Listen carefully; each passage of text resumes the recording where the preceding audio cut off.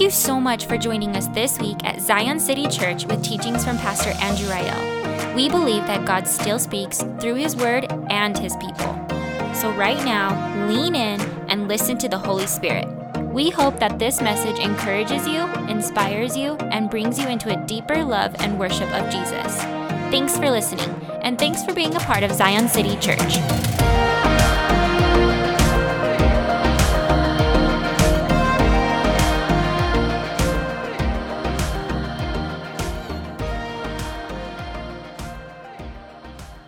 I will never forget, I was in high school, and there was a reoccurring longing in my mom's heart to see Mount Rushmore.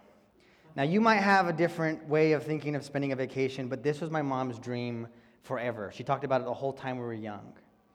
Well, one summer, my parents get the brave idea that we are going to take an RV road trip from here to Minneapolis, Minnesota in late fall, right? Now, if you know my mom, she's a huge Minnesota Vikings fan, and the Raiders, which is my stepdad and my team, were playing the Vikings. So we hopped in what we cleverly called the big old rolling turd and drove all the way to Minnesota. Now, I could have a flurry of stories to tell you that would embarrass each of my siblings, but I won't tonight, about that ride and what we all encountered and endured. But after Minnesota, the goal for us was then to embark our way to South Dakota to see said Mount Rushmore. This was right around Thanksgiving, and it was just a few days before Thanksgiving that was the game, and then we were kind of spending all that time out there. And so it is the day before Thanksgiving, and we arrive in South Dakota. And pretty much all that's about out there is Mount Rushmore. And I remember we pull up to the monument, we all load up out of the big old rolling turd, and we come and we stand before this monument. There is still a little bit of fresh snow on the ground from being out there, and we are standing there all of what feels about 10 minutes. And as we stand there beholding the glory that is this faces carved in stone, my mother leans over to my stepdad and says, "I want to be home for Thanksgiving tomorrow." You see, what was a longing in her heart for so many years, when she got there, was a little bit underwhelming. Almost the kind of, that's it, right? All this time, all these years, all this longing, all that time on the road, and this is what we get? And if we're honest, it was a little smaller than we had anticipated. We thought it being massive and huge and, incredible, and it's just four guys' face carved into the side of a mountain. So there was a little bit of an underwhelming aspect, and so that night we drove from South Dakota to Pueblo, Colorado in one shot, me and my stepdad. With the help of a lot of Red Bull and sunflower seeds, we made it that far, and the rest of the trek in. I tell that story because that is all a feeling we can resonate with, feeling disappointed about something we had our hopes up for. The last 2 years have felt like an absolute blur. And this last year was one for the books for sure. In many conversations I have with a lot of people about their life, they feel that very similar feeling, that the last 2 years or so have felt, to be honest, underwhelming, disappointing. I mean, can you believe it? We're at Christmas, about to embark on 2022. Right? This is the time and year that sci-fi writers in the 80s were projecting that we would have floating cars and hoverboards and all this other stuff, and we have TikTok and Snapchat and DoorDash. But this is the moment we find ourselves in. And what a year it's been. You see, the year came in with Times Square celebrating New Year's Eve to an empty street. For the first time ever in its history, nobody was out in the streets for Times Square. We walked through together the insurrection at the Capitol that took place this year, which was crazy from all of our points of view. The famous TV show Friends had their reunion special, and all the people who loved that show rejoiced as they got to see their 6 favorite characters reunited again. The United States withdraws from Afghanistan, and we watch from afar, heartbroken at the things taking place. The 2020 Olympics returned in 2021, and we saw athletes compete from all around the world, bringing us some sort of sense of normalcy again. We were struck again with earthquakes, tornadoes, fires, and snowstorms all around the world. Legendary artist Tay-Tay Taylor Swift re-released her Red album, and the 15-year-old girl in many hearts rejoiced as they got to hear Taylor's version of the song. And here locally, our very own Los Lunas High School Tigers won their first ever state football championship. Sorry if you're from Belen or anywhere else. We rep Lostown at Zion. Many of you find yourself not only reflecting on the year as a whole that's been experienced by all of us, but the year that's been experienced by you. Maybe, if you're honest, you find yourself longing for something more. Maybe, if you're honest, you would say that you're exhausted from the constant noise of partisan politics. And the only conversations you hear as of late are how all about the other side is evil. Maybe, if you were honest, you'd say you are disenchanted with the modern framework of dating and hookup culture. You see, it promised you happiness and pleasure, but has only delivered deep loneliness and insecurity. Maybe, if you were honest, you would say you're discouraged about the future because all the plans you made before have seemed to dissolve. Maybe, if you were honest, you would say that you have become increasingly more and more cynical. What started off as pragmatic realism quickly became indifferent pessimism as you look out into the world. And maybe, if you were honest, you are disillusioned about your faith. The God and the worldview that seemed so easy to hold in later days seems like a ghost you can't get your arms around. Wherever you find yourself tonight, there is at the bottom of all of these honest thoughts buried a fear. What if I'm wasting the life I have been given? William Irving says this: there is a danger that you will mislive, that despite all of your activity, despite all of the pleasant diversions you might have enjoyed while alive, you will end up living a bad life. There is, in other words, a danger that when you are on your deathbed, you will look back and realize that you wasted your one chance at living. Instead of spending your life pursuing something genuinely valuable, you squandered it because you allowed yourself to be distracted by various babbles life has to offer. It is here, in this moment, that all of these thoughts waging in our mind comes to us a story that has transcended generations, a story that has changed lives, a story that speaks to all these areas of fear and doubt, a story that subverts all of our ideas about power and what it means to be human, a story that, if we're honest, is really strange, but at the same time incredibly beautiful. It is a story that, for many of us, it is familiar, but one we love to hear told time and time again. And brothers and sisters, it is the story of Christmas. You see, thousands of years removed from this story, across the globe we gather to celebrate this moment. That in the middle of nowhere, a child is born. And not just any child, but God become human. Not to a family of wealth and prestige, but to a poor immigrant family. And he was not born into glamour and fame, but into obscurity and poverty. And his birth was not announced with heralds and songs to the nations, but rather to a group of filthy shepherds in the silence of open fields. This is the story of Emmanuel, God with us. Tonight, we're going to be looking at John's reflection on what's called the incarnation, God becoming human. And John begins his teachings with these words: the Word became flesh. Now, the Word is a Greek word, it's a title, it's logos.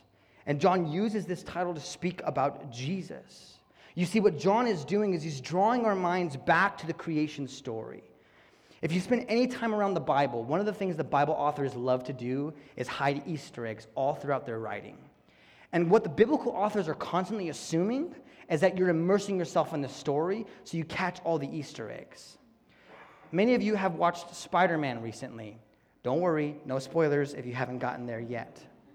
But you know you get to go to a good film when you know somebody who knows all the Easter eggs that can let you in on all the stuff after the fact, right? You're talking with them, do you see this guy, that thing, whatever? Again, no spoilers.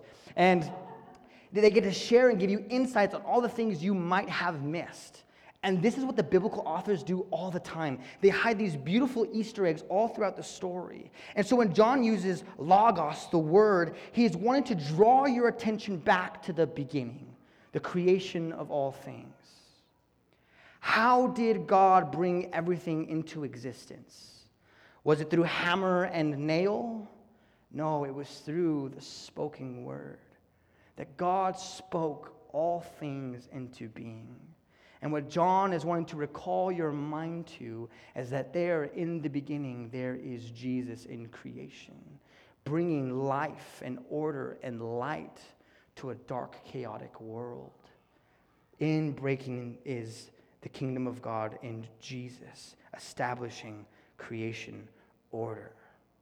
But then, John says something striking, baffling if you were a Jew, that word, logos, the same power of creative order, became flesh. Now, the word here is sarx, and it could have a couple different meanings, but the most predominant one is like skin and bone flesh, what actually makes us human beings. And the very one who speaks the universe into existence, John says, has become a human. The very one who transcends time and matter wraps himself in human fragility, mortal and meek. Now, Jesus does not come in the body of a 24-year-old Instagram influencer with photoshopped abs, shiny white teeth, and smelling of expensive cologne. He comes into the world as a baby, crying, sleeping, pooping baby. This is how God comes into the world. But that baby grows up. Jesus had acne, body odor, morning breath, bedhead. He went through the awkward stages that is puberty. Jesus had good days and bad days. He laughed, he cried, he slept, he ate. He went for walks and talked with his friends. Jesus experienced loss and grief, sorrow and pain, frustration, joy, anger, hunger. What John is telling us is that Jesus knows what it means to be human. The author of Hebrews reflects on this same idea when he says this, "For we do not have a high priest in Jesus who is unable to empathize with our weakness, but we have one who has been tempted in every way, just as we are, yet he did not sin." The first thing about Jesus becoming human is that he's able to empathize with your weakness. Can we be honest, brothers and sisters? Life on planet Earth is hard sometimes. Christmas can be hard sometimes. Yes, we get to gather with family and friends and open up gifts and see beautiful lights and watch The Grinch for how many times over again. But for some of us, there'll be a table or seat at the table that's missing this year. And that's felt. For some of us, we think about an estranged son or daughter who we haven't seen in years and won't come to Christmas. For some of us, it was hoping that by this Christmas, the illness would be gone, and it's not. We still wage war against it. Being human can be really hard sometimes, if we're honest. And the story of Christmas is that Jesus knows, and he understands. You see, a lot of our misunderstanding of God comes when we think that he seems distant, that he seems too far away or simply too busy peering into the global situations happening, that he can't offer me any help. But the story of Christmas is the exact opposite. Christmas reminds us that God became human and that he was not far off, but living as we do, that he may impart his life into us. And whatever you come in feeling this evening, Jesus understands. If you come in tonight burdened by grief, Jesus grieved also. If you come in tonight broken because of broken relationships and you're wounded, Jesus was betrayed by his best friends. If you come in suffering with physical illness, Jesus endured through immense torture. If you come in stressed out, Jesus was so stressed in the Garden of Gethsemane, he sweat drops of blood. If you come in tonight misunderstood and slandered, Jesus was rejected and gossiped by the very ones who were supposed to receive him. If you come in tonight tired and worn down, Jesus knows what it means to be weary. Brothers and sisters, Jesus knows what it means to be human. And though all of us can empathize with these feelings, the wonderful thing about Jesus is he doesn't just empathize with our weakness, he has the power to overcome it.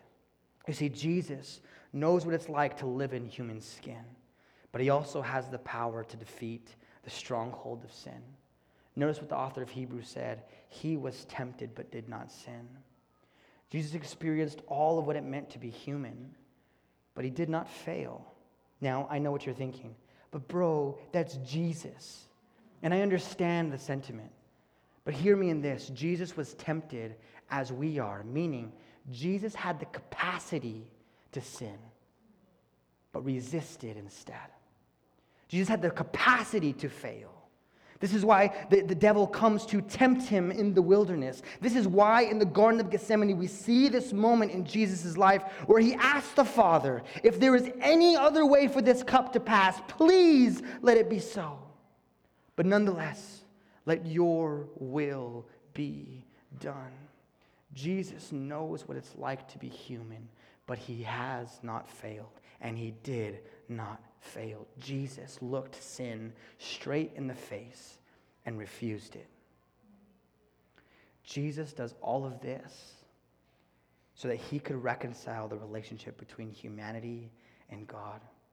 The author of Hebrews also says, since the children, us, have flesh and blood, he too shared in their humanity, so that by his death he might break the power of him who holds the power of death, that is, the devil. And Jesus, resisting of sin and becoming human, he made way for us to be free from the bondage that is our humanity, that is our flesh, that is our sinful nature. Christmas is the reminder that Jesus knows what it means to be human and overcame the very things that plague us. The author John goes on to say, and he made his dwelling among us. You see, the entire prologue of John is steeped in the story of the scriptures. And again, John is wanting you to catch the Easter egg that he's dropping here. The word dwell or dwelling is the literally translated tabernacle. So he's saying Jesus tabernacled among us. Now, if you're a Bible scholar, all the red lights are flickering on and off, and you're getting excited because you know what this means. You see, the stories of the scriptures begin in the garden where humans and God can enjoy one another's presence fully. But as you know, this does not last. Humanity decides to rebel against the loving God and choose good and evil for themselves, separating themselves from the life of God. But God chooses not to end the story there, but make a way to be with them again.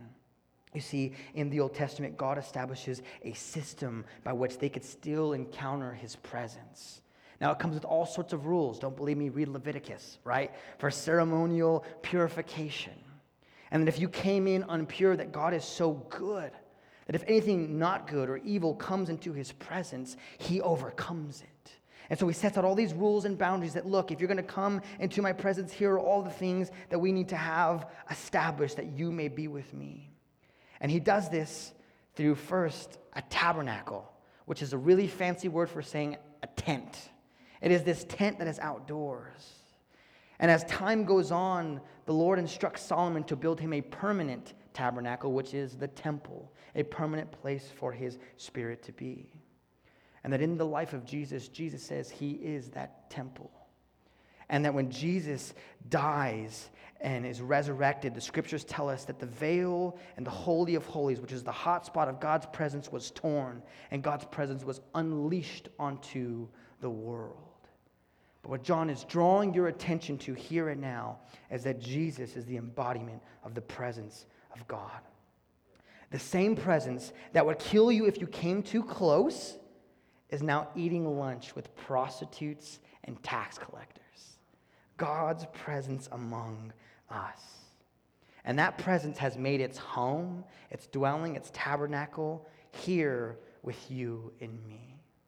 And where the presence of God is, everything changes.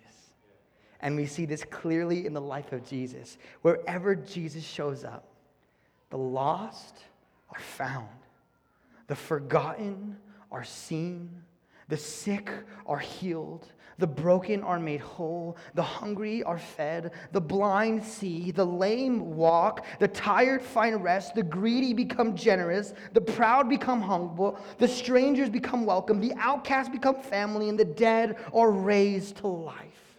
Because where the presence of God is, it changes everything.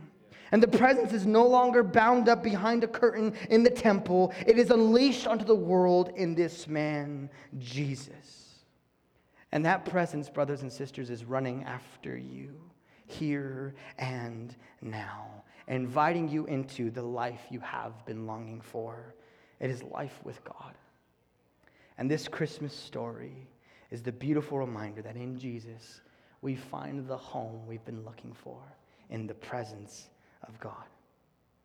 John goes on to say, we have seen his glory, the glory of the one and only Son who came from the Father.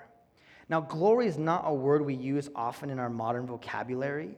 The only instance I could really think of is like when you've had like the best meal possible, and someone was like, how was it? To ascribe the measure of the meal, you say, glorious, right? It was phenomenal. The top button is unbuttoned, belly is out. It was glorious, right? But we really don't use that word often, right? If someone's going to throw you a birthday party, you're not like, oh, all these people are here to celebrate my glory, right? We don't use that kind of vernacular. You see, the word is incredibly rare, but the Hebrew word for glory is kavod. Can you say kavod? And it literally means heavy. That's a literal translation. Now, we kind of utilize this word when we experience a scenario that has a great gravitas or weight to it, right? You watch a really sad movie and you leave the movie, you say, that was heavy. You're with people who are grieving and having a hard time, and someone asks you how that was, you say, it was really heavy. Because there's this way of describing being in a place where there's great significance or things taking place. And we utilize that word heavy. This is what the biblical authors want you to have in mind with this word kavod. It speaks to significance, beauty, abundance, fullness. Look at what it says in Exodus 33, speaking of God's glory. And the Lord said to Moses, I will cause all my goodness to pass in front of you. I will proclaim my name, the Lord, in your presence. I will have mercy on whom I will have mercy, and I will have compassion on whom I will have compassion. But he said, you cannot see my face, for no one may see me and live. Then the Lord said, there is a place near me where you may stand on a rock. And when my glory passes by, when that kavod passes by, I will put you in the cleft of a rock and cover you with my hand until I have passed by. Then I will remove my hand and you will see my back, but my face must not be seen.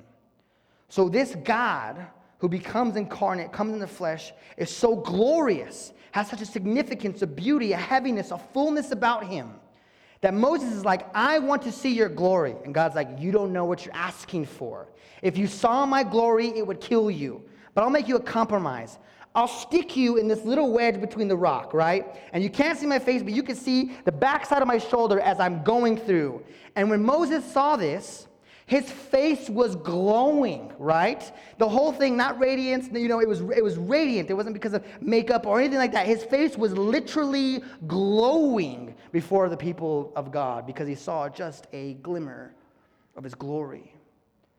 And what the author John is saying, we have seen that glory in this man, Jesus. And how is it expressed? He says clearly, with grace and truth. John says that this glory came to us full of grace and full of truth. If there is something that our world is longing for right now, it's grace. Jesus communicated grace not with a definition of exactly what grace is, but stories of grace.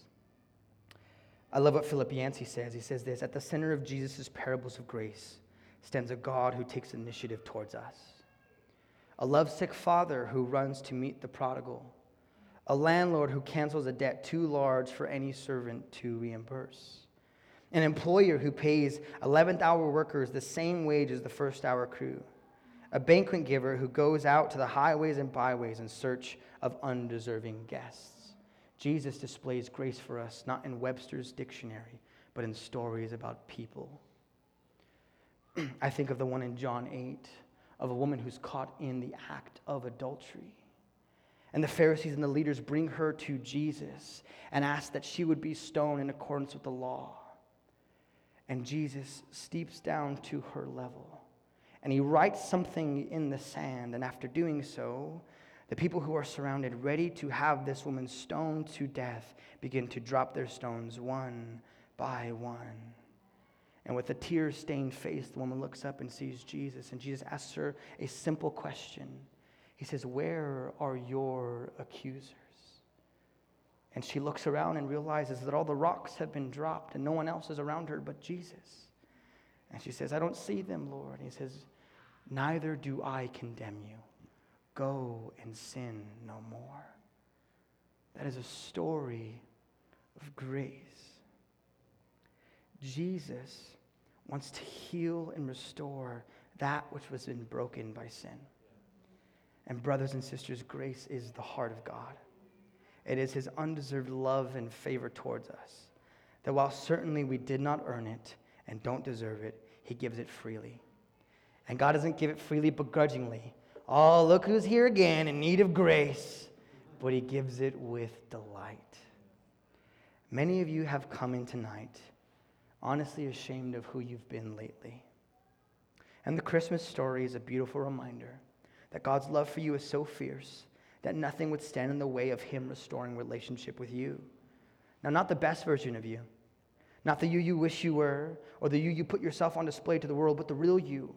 The you are when you think nobody is looking or is around. It is that person who God loves and seeks to bring to wholeness. And one side of the coin is grace, but the other side of that same coin is truth. I love what Tim Keller says this: truth without grace is not really truth, and grace without truth is not really grace. We live in a moment where truth has been redefined. Truth used to mean reality or that which corresponds to reality.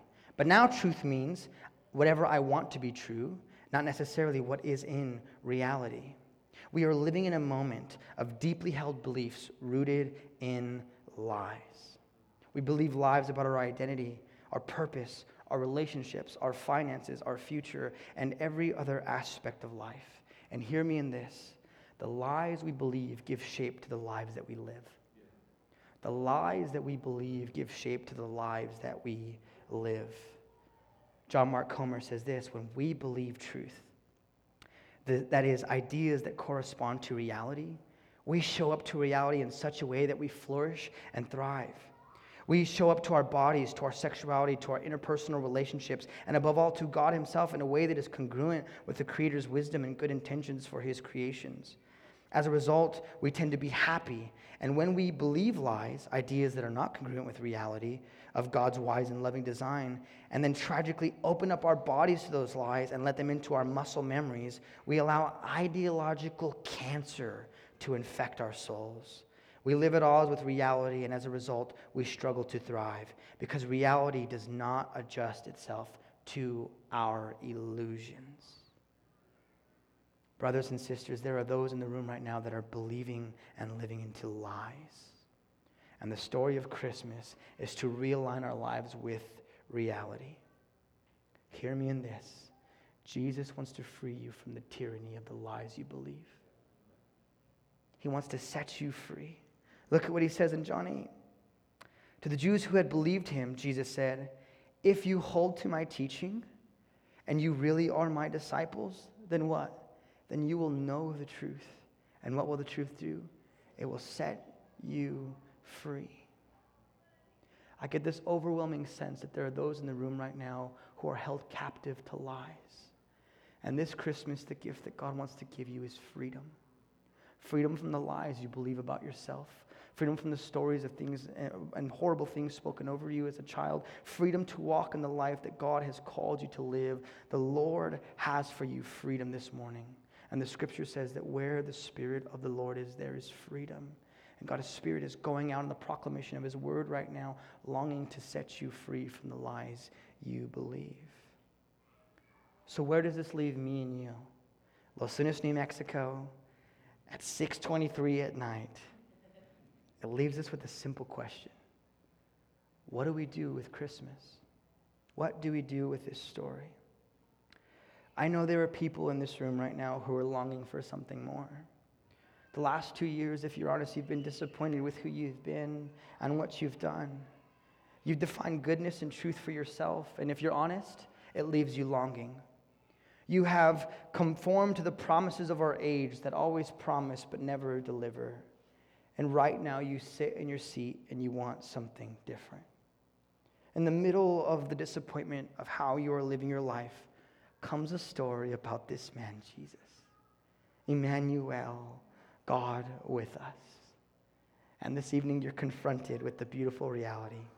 First, Jesus knows what it means to be human. He knows the struggle of what it is to be like you. But not only does he understand, but he has the power to defeat sin that ensnares you. The second reality is that Jesus loves you so much that he would forfeit the glory of heaven to come and to be a human being and tabernacle, dwell among us, that he might reconcile you to himself and give you the gift that is his presence. And lastly, Jesus longs to free you from the shame of your sin and the lies you believe to life, a new life found with God. I leave you tonight with the words by Eugene Peterson in his summary of Matthew 11. Eugene Peterson pens this: Are you tired, worn out, burnt out on religion? Come to me. Get away with me and you will recover your life. I'll show you how to take a real rest. Walk with me. Work with me. Watch how I do it. Learn the unforced rhythms of grace. I won't lay anything heavy or ill-fitting on you.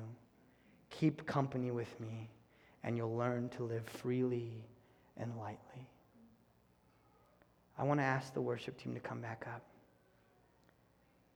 And as we think about the story of Christmas, I just lay it before you what to do with this man, Jesus. What to do with these realities you've been confronted with this evening. And how you might live your life based on what you've been exposed to here tonight. For some of you, you've never heard the story this way before. You're like, I was expecting to hear about donkeys and magi and all this other stuff. It's like, this was a surprise, to say the least. And there's something about this man, Jesus, right now that's compelling you. That you just feel drawn to him.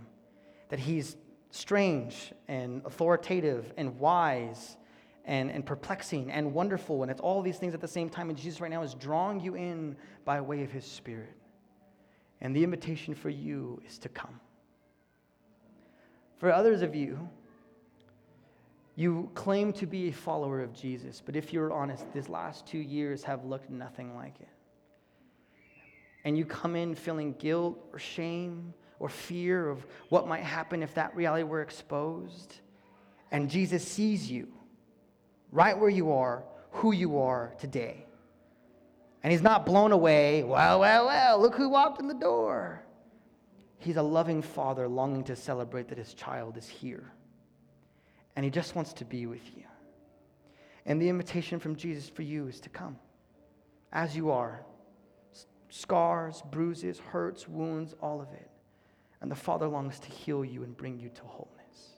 And though you may have wandered, you are now home. There are others of you who stand firm in the faith, but this year has been hard. And you come in this evening, if you're honest, worn down, beaten down, hurting. And the invitation for Jesus is to come and to find rest in him. from all the troubles and worries of the world, let him come. And the Father's invitation is just to hold you while he heals you tonight. And there's others of you who are like, I'm doing great. I don't know what all these people got going on right now. And the invitation for you is to come and behold this man Jesus, and to realign your heart again with why you decided to follow him. And as we enter into this time of worship and response, that you would consecrate again Jesus as Lord of your life and say, I will follow him. And that in the chaos that is Christmas, of Amazon Prime and Christmas lists and tamales and pozole and the whole brigade, that right here, right now, you'd realign your heart with this story, the story that shapes our culture here and now, as we remember that God became human. And lastly, it is this exhortation. Whatever world you're walking in, know this: God walks with you, and he is with you here and now. So brothers and sisters, would you stand with me as we just come to declare and praise who God is. To see all the new content coming from Zion City, follow us on Instagram or like us on Facebook. And to partner with us financially, visit our website at zioncitychurch.net.